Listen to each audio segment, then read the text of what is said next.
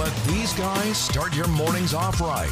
The starters with Salikas, Trentadue, and Alfieri. TSN 690. Salikas out today. It's Alfieri and Trentadue with you till 9 o'clock. I just want to clean something up because we had a texter who made a very good point. And as an F1 guy, I'm a little ashamed that I didn't come up with this. I just didn't link these two events together. But clearly, it does make sense. We have somebody who says F1 is in town in Miami. They don't want to go head-to-head with the qualifying and the race. And I've covered many of those Montreal Canadian Grand Prix. They're a doozy to cover. They're not easy. And by 6:30 puck drop tomorrow night in Florida in Sunrise, the race will be over. Obviously, if you do it today, you'll go head-to-head with qualifying, the parties, and all that stuff. So that's why it's gone to Sunday night because of Formula One. That makes a lot more sense than your Kentucky Derby. I like my horse Kentucky Derby theory better. Yeah, I'm not gonna lie. Yeah, no, I have plans. I can't. My team can't play. The owner of the Panthers, I can't play the game. No, that's what it is. It's definitely the Formula One that they don't want to go head to head with, and I certainly understand why. All right, it's a pleasure to welcome to the show. We'll shift gears a little bit here. Talk some Montreal Canadiens with the Montreal Bureau reporter for TSN, Kenzie Lalonde. Kenzie, what's going on? How are you? Good morning, gentlemen. How are we? You sound way more awake than we do, and it is. We've been up and at it. We've been on the radio since 7. We're good. We appreciate you doing this. And before we get into the Canadian storylines and the lottery and all that fun stuff, this was your first full year on the Canadiens beat, right? It was. So So break it down for me. Like, what'd you think? What works? What doesn't work? Like, what'd you make of the whole experience? It was a whirlwind. It happened quite quickly for me personally. So luckily I got here right when the whole opener all started. So I had the lovely Mark Masters to accompany me for game 1, the home opener against the Leafs. And well, oh my, that was kind of a great way to just get my feet running in terms of understanding what the environment could be like at the Bell Center and really seeing firsthand the fan base in an arena like that and the energy that comes with being, an ultimate Canadiens fan. So I couldn't have asked for a better first day of work, if you will, in that way. And then, it was a good season. I think, I had a good chance to speak with Arvin Basu towards the end of the season because, again, this was my first NHL run at it. And just, of course, it's not the results that the group would have wanted overall, but the energy and the joy for the future was really prevalent all season long. And you have to think that really starts with Marty St. Louis. We had a good chat about it, and I kind of just shared that, despite all these losses, this energy, it's exciting. And he had kind of mentioned, in quite some time, this was one of the more enjoyable seasons, if you will, to cover with the team because something is on the horizon. It's exciting. And that's kind of rare when, a team so close to the bottom, if you will. So I think to take away from just, the environment that every day brought to work and the culture in the room and hearing Marty St. Louis and his outstanding puns and analogies every day was always, you never know what that press conference would be like. And so every day just kind of got better and I got a little more comfortable and I was able to, hang photos and every day get my own apartment a little more settled, despite kind of being on the road quite a bit with women's hockey and the World Juniors and all that. So a little bit of in and out all year long, but when I could get a few, about a week consistently with the Habs, it made for an exciting season ahead next year. Yeah, I was on the beat for radio here for a couple of years, and it's a great way to learn. You learn on the job quite a bit. I just at one point like those scrums, like you've been in those scrums now. You also have the camera to worry about. Shout out to Wayne, your camera guy. But it's just I've been like bunched up with a bunch of sweaty people for way too long, and like there's just by the end of the season you're just like I can't do the scrums. I need like a 3-month break in the summer. Did you feel the same way about your colleagues? You want to get away from them?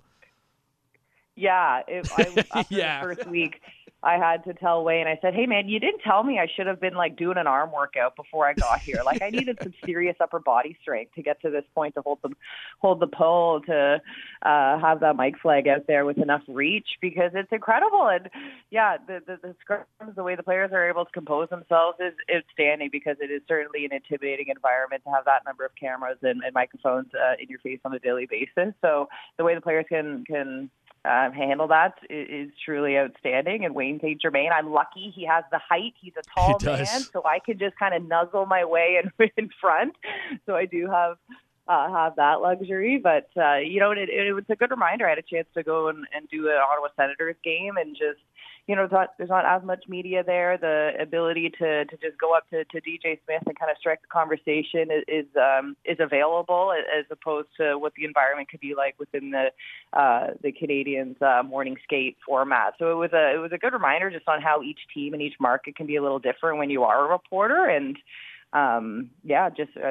it's a beast that, Canadian fans and media, it's a whole other world, and I'm grateful to be a part of it. And I can't believe already a season in the books, and now we're talking draft lottery. No kidding, It's just been moving a little too fast, I think. No kidding, yeah. And for those who don't know, so Wayne St. Germain is the camera guy over at TSN. Very tall individual, the nicest guy you'll ever meet.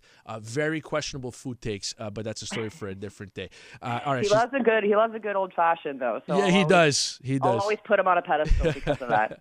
She's Kenzie Lalonde from TSN joining us on the starters on TSN 690. Just before we jump into the Habs, Kenzie, there's a text message coming in here at 11690 from one of our loyal show listeners, Pat in Dorval, who says, tell Kenzie she did a great job at the U18 AAA Women's, the voice of women's hockey. So you're getting some love on the text message board as well. I appreciate that. Yeah, it's crazy. We just wrapped up Women's World actually not too long ago. Canada unfortunately fell short to the United States, but it was an outstanding run, and we did about 24 games in 11 days. It was a serious grind, but so much fun. And it's we'll see. Now we're actually right in the middle of QMJHL playoffs, so I got that game. We'll pick up the series on TSN towards the final round there. So I'm actually on the dock here to watch some Mooseheads and Sherbrooke this weekend. So that's what's actually kind of next before Monday for me. I like it. All right. So let's go into, I want to transition here to the Canadiens and actual hockey news. So I'm curious, where are you at with the Cole Caufield situation? Do you think he's more likely to sign 8 years? Is he more likely to sign, a 5-year deal that'll take him straight to free agency? Are you thinking bridge here? The longer this goes, what's your feeling on that situation? Yeah, it was interesting to hear him kind of after the post-media scrums at the end of the season. He kind of did speak to the fact that he hasn't really played a full season yet, which was kind of interesting to hear him say that in a way. But I think on a greater scale of things, you're investing in potential, and that's kind of the way contracts are done nowadays, which is interesting and harder. And he's a player I do believe will come out with a deal around the 7-year-ish time frame. I think that's what he would want. I think he'd want to stay here, but I don't know. I'm not Cole Caufield. I don't know if what's more important to him, the value, or is he looking for years? What's more important to him for his timeline? So I think that's probably one of the main things he's probably wanting to figure out himself personally. Those are the conversations I'm sure he's having with his agent, just the length of time and what makes sense for him the most. But my assumption, you go off of, his former teammate Matt Boldy, I think that's a great contract to look at in terms of length. And my assumption, again, would maybe be around that 7-year marker, 7 a year or 45 to 49 million overall. That's kind of where I put his potential contract. But I am surprised it's gotten to this point. I thought maybe this would have been done a little earlier, just before trade deadline. But here we are yet again going into the lottery. I think I'd like to see this solved before the draft. I think that would be the ideal timeline in my mind. But I think the big question is how long, what's his ideal length? And to me, I think that around that 7 years to be here alongside Nick Suzuki for a similar time frame would bode well for him. And again, he's a franchise player and what he brings to the table and the kind of guy he is off the ice. So I think it would be great for the fan base, for the team, and for him. I think length would help him in terms of just continuing to build his marketability as his career progresses. Yeah, I'm just curious, to me, is the Austin Matthews contract the trend? Guys that are going to want to walk straight into free agency, we've seen that in the NBA. We've seen that in a lot of other professional leagues. Hockey guys, we know they seem to be a little bit more loyal, more willing to stay in one place for the most part until they're traded. But that's just what fascinates me in all of this is, he clearly loves Montreal, wants to be here. And just because you can walk right to free agency out of your next contract doesn't mean you're going to leave. It just means that, you'll get the benefit of a higher, I'm assuming, Kenzie, the salary cap's going to go up at some point. So maybe you get more money than you would if you lock into a long-term deal. I don't know. That's kind of just what I'm wrestling right now. I'm not sure if the Matthews contract is going to become the standards with elite young players. Yeah, I think maybe we'll see it based on what comes out of Cole's final decision and what that deal is stricken there. I mean, he's still so young, so there is that element to things. Maybe a longer contract would be of interest to him, but I guess time will tell. We'll see in terms of how things continue to go. I mean, Robertson's deal himself, I think, what is he, 4 years? About that. Yeah, Robertson. It's the 7-8 range. Yeah. Yeah. So, I think the contract world's changing to bode well to what you were saying in terms of being able to have a little more leniency towards the end based on your time frame that you're signing for. But again, I think these are things that I'd like to sit down with an agent and really pick their brains on how the world's really shifting in this capacity with the salary cap going up next year in particular. That's Kenzie Lalonde from TSN joining us on the starters on TSN 690 with Alfieri and Trentadue. Dave? Hey, Kenzie. I just want to ask you quickly about Juraj Slafkovsky, right? His season was cut short due to injury, just 39 games. But in those games, what did you see in him, and what did you think of his rookie season? Yeah, what a year for him. Earlier today we were working on some stuff for the draft lottery on Monday and working through rosters, and you forget who's been out for so long. And Juraj Slafkovsky, and talking draft, you can't not think of him. I think for him to have a chance to kind of move up and down the lineup was probably good, just to see where he fits with other players. I mean, we know his height, his ability to shoot is there. I am interested to see what he can do next year in terms of playing consistent. I think having the leadership of Marty St. Louis and having the pressure off of not wanting to make a mistake is really critical for a player like him that is still so young, who really, only did about the year in Finland. His true year, stance of playing pro hockey is quite limited. So I think there's still, over the next couple of years, still an excellent opportunity for growth for him. I think that first year probably didn't go how he would have planned, whether, injury aside, but I think there's a lot more he wants to prove to himself and to the group and what he can bring to the table. But I think it'll be unlocked, and next year will be a critical year for seeing how that's possible. But I think just making better, quicker decisions is stuff that'll come with time, and he has a foundational skill set. So I think this will just be a natural growth for him. Maybe it might take a little longer than he would have hoped, but I'm very excited to see him in training camp next year. And, maybe he's jumped, 10 steps ahead. We don't know. So I'm excited to see what's in store for his path next year. All right, Kenzie, finally tell me where the Canadiens draft pick lands on Monday night. Do you have the script? Oh, wouldn't that be nice? The ultimate inside take of all of this. Oh, man, it would just be outstanding to see Connor Bedard put on that, come to Montreal, back-to-back first overall picks. That would be outstanding. Getting to know Connor a little bit at World Juniors, he really does have that team-first mentality and is so talented. You could tell he's just eager to play at the next level. He's closed his book on his junior career, and he's just ready to get things going. And I think Montreal would be a great place for him. I'd love to see him work with Kirby Dach or, Cole Caufield, even Josh Anderson. Thinking of where he could be in this lineup would be pretty spectacular. But even if you do pick 5th overall, I'm sure you want who's best available. Leo Carlson, the young Swedish defender, really stood out to me at World Juniors. He'd be a great fit. But, hey, if you can add a guy named Will Smith to your lineup, I think that's pretty cool. And he's a talented forward that I think has a lot of great potential. So wherever the Canadiens land, I'm cool with 5th, but I think if we can get closer to the top, why not? All you need is chance, right? That's all it comes down to. So we'll see. But, bad for Bedard. We'll see. It's all be decided on Monday if it all pans out. We appreciate you taking the time, Kenzie. Thanks for doing this, and have a great call of the World Juniors, and we look forward to watching you on Monday night.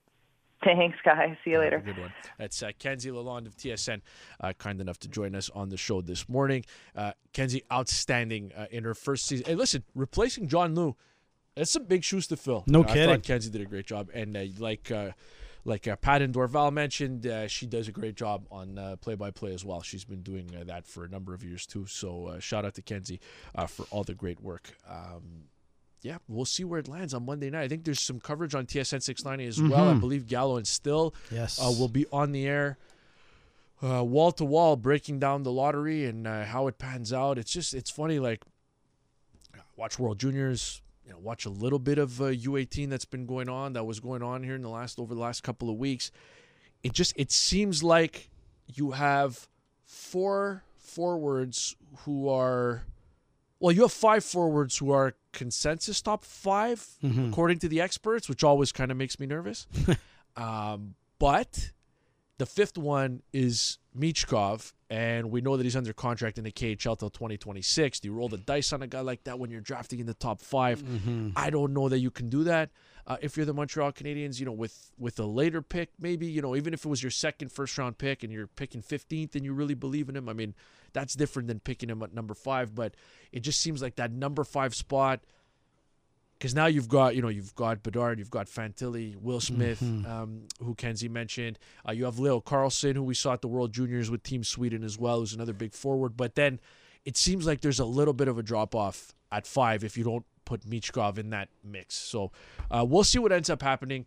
But the draft lottery goes Monday night. Will the Canadiens get Connor Bedard? Will the city melt down if that happens? Oh, my goodness.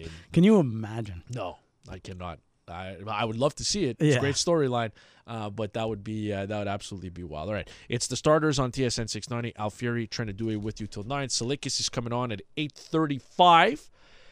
And we'll talk a lot of things. I think he's going to want to vent about his Lakers. We'll talk about Kotkaniemi and was it the right call. The people still texting in based on what we were talking about for the opening segment. We have text message at 11690. Just like Lafreniere, Doc, Kotkaniemi, Slafkovsky, 18-year-olds should not be in the NHL. It's a very rare talent that can do it successfully. Canadians gave up too early and poorly managed Kotkaniemi. That's Andrew from the West Island who texted that in at 11690. Listen, we'll get Simon's take. We'll see what he has to say after Kotkaniemi scored 2 goals. Laid out Nico Hischier last night. But the world of baseball was at it again. We're getting all this positive press, Dave. The World Baseball Classic. People were paying attention. And there was a couple incidents involving Tampa Bay Rays players this week that showed that baseball is still governed by the no-fun police. We'll get into those stories next on TSN 690. The hardest part is getting started. Except for here. The Starters on your home for sports in Montreal. TSN 690.